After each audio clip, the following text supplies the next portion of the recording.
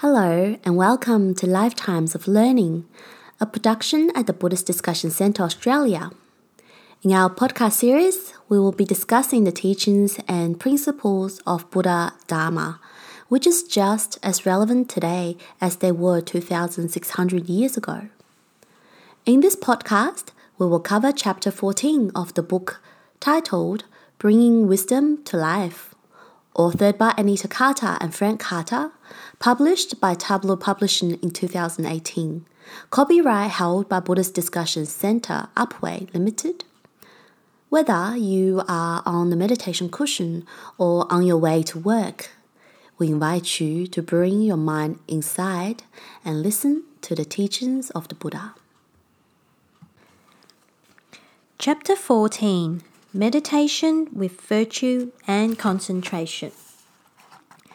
If you have sincerely started to implement the methods and ideas presented in this book, you are already in a position to recognize the effect on your life and your mind through having made these efforts to develop yourself by practicing the various components of the happiness map.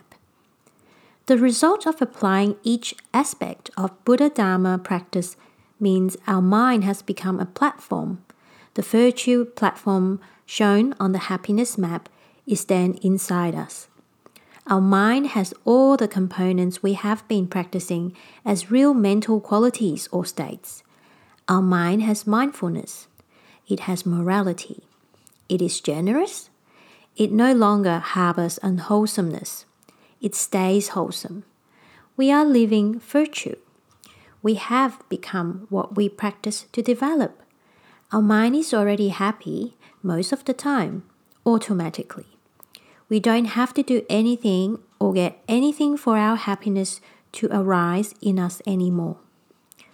Referring to the happiness map diagram shown earlier, above the oval virtue platform are the words Meditation with Virtue and Concentration.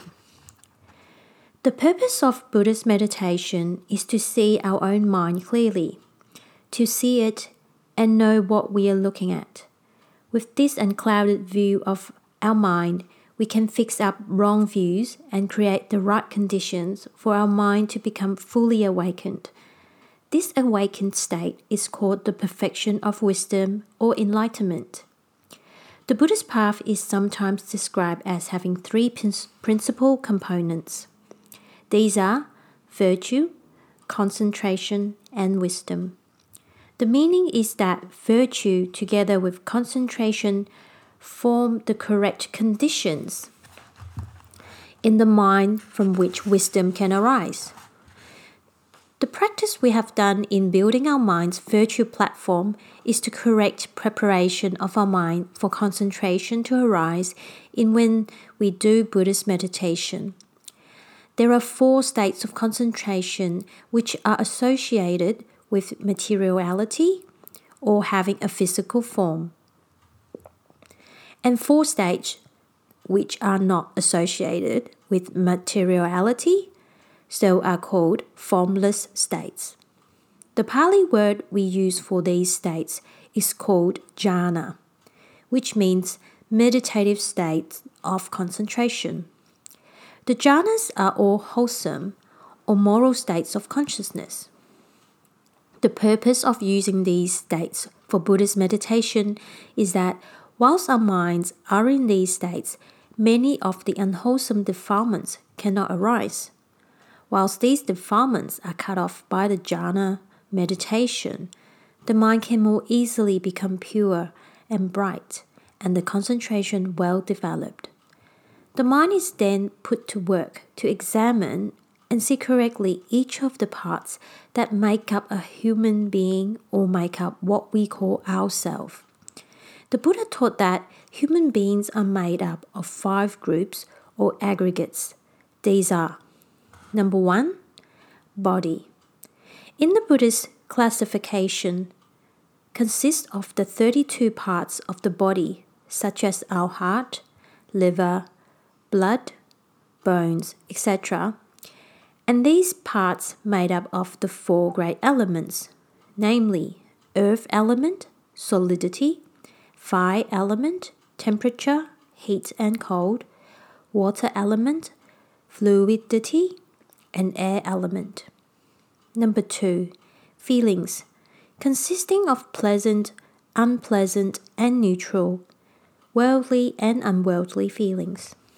Number 3, perceptions, consisting of sense perceptions, perceptions such as memory, time, and the mind looking at expectations of the future.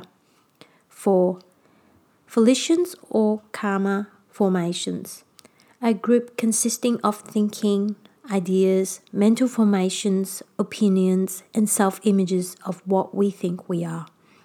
Number 5, consciousness, consisting of 121 various types of consciousness, some of which are wholesome, some unwholesome, some neutral, and some functional. With virtue and calmness well developed, our mind can achieve the right concentration or focus in meditation to examine our own internal world, to recognize and observe each of these 5 groups. Buddhism says we have many incorrect understandings of what we really are, incorrect understandings of our 5 groups. We talk and think about ourselves, but have we ever examined what this self is?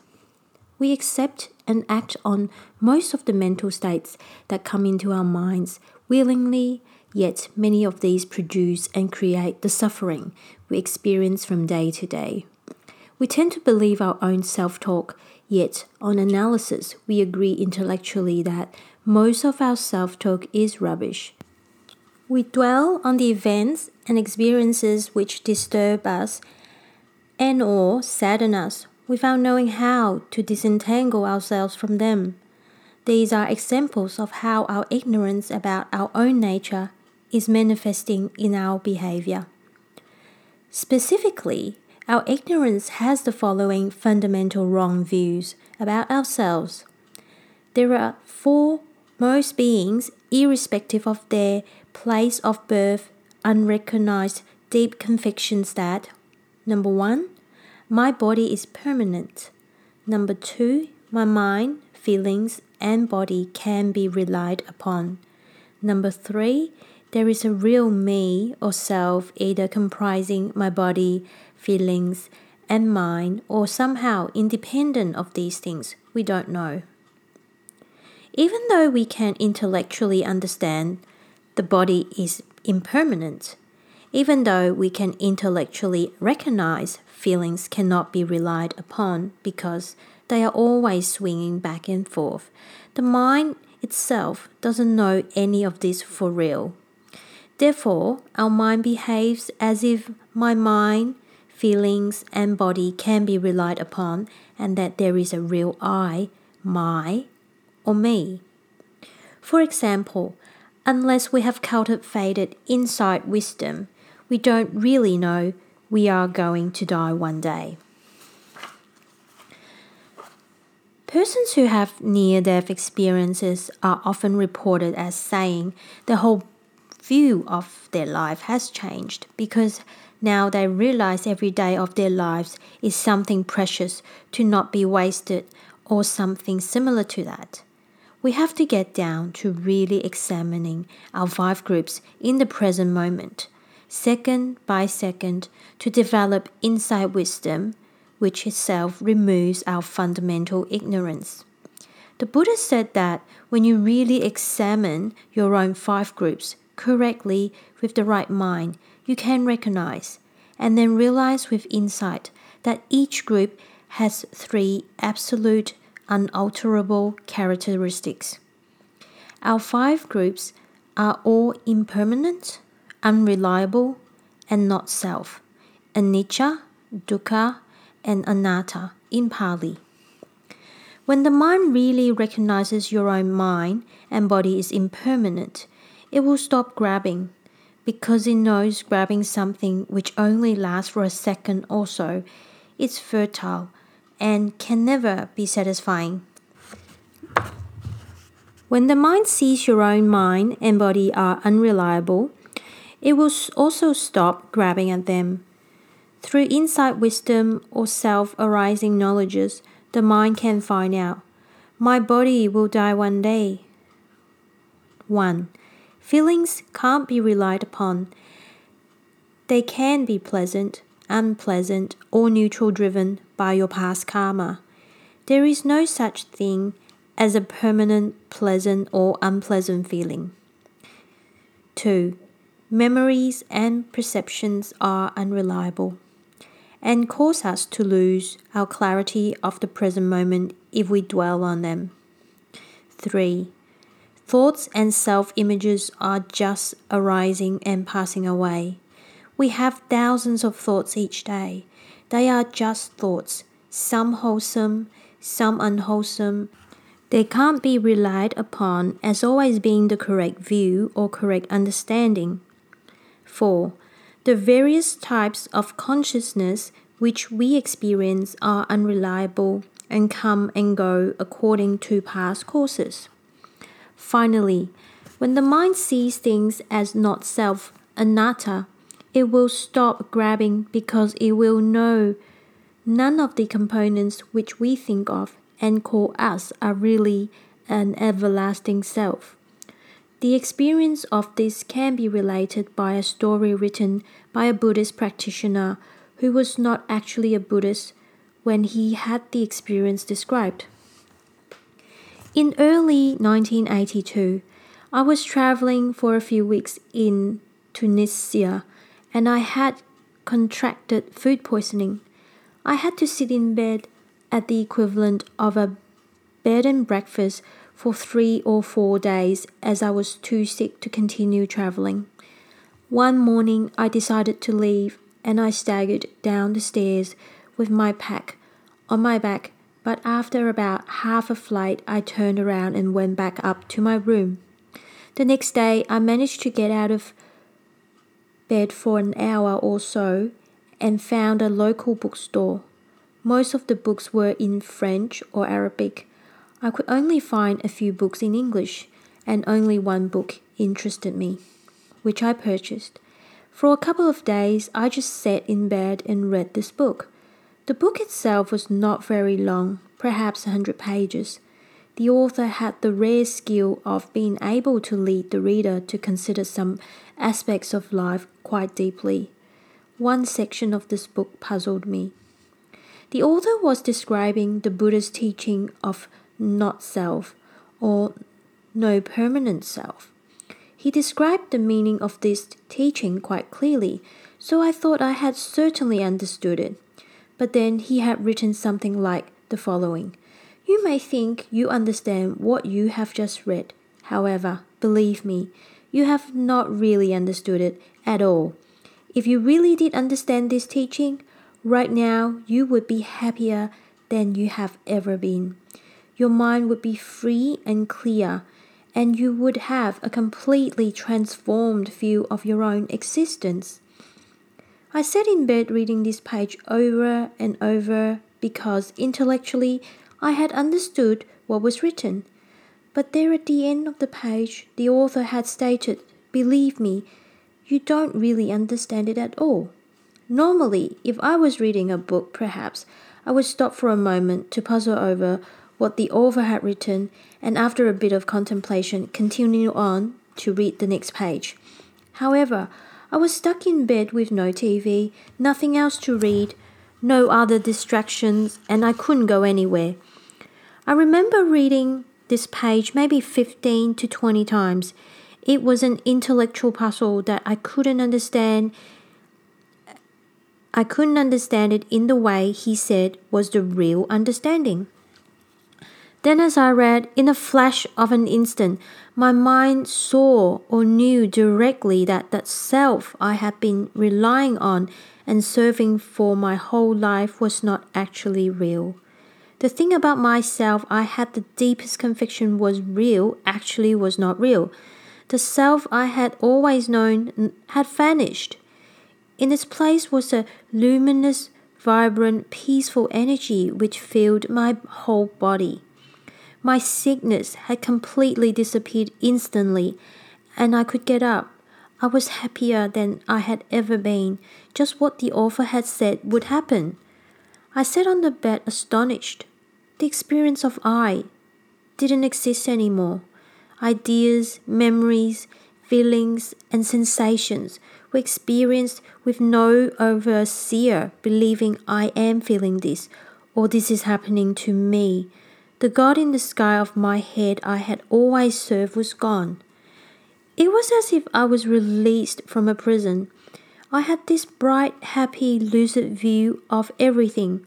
I left my room and went out in the town, walking along, infused with delight and great joy. My whole being felt incredibly light, free and filled with energy, happiness and warmth. I understood what it felt like to be completely happy and at peace. So now I knew directly. There are moments of life and living that are way beyond what we generally assume to be our fixed experience of reality and worldview. After another day or so, however, the experience gradually began to weaken and become less euphoric, and by one more day I was back in bed with my sickness. There is no single part of us which remains unchanged from when we were a child. We are constantly changing, with nothing remaining immune to change. In other words, there is no component of us which has an independent, unchanging existence, which could be called a soul or a self. There is one particular mind the Buddha found, and he was the first person in this age to discover this mind, a mind which knows anicca, dukkha, and anatta of all things simultaneously at one time. It is called Nibbana. It is the object of the Buddha's Eightfold Path. This is represented on our happiness map by the words ultimate happiness, Nibbana, wisdom. A great Buddhist master, while visiting Melbourne many years ago, said the following statement in his public talk. Samsara is the mind looking outwardly, lost in its own projections. Nirvana is the mind seeing inwardly.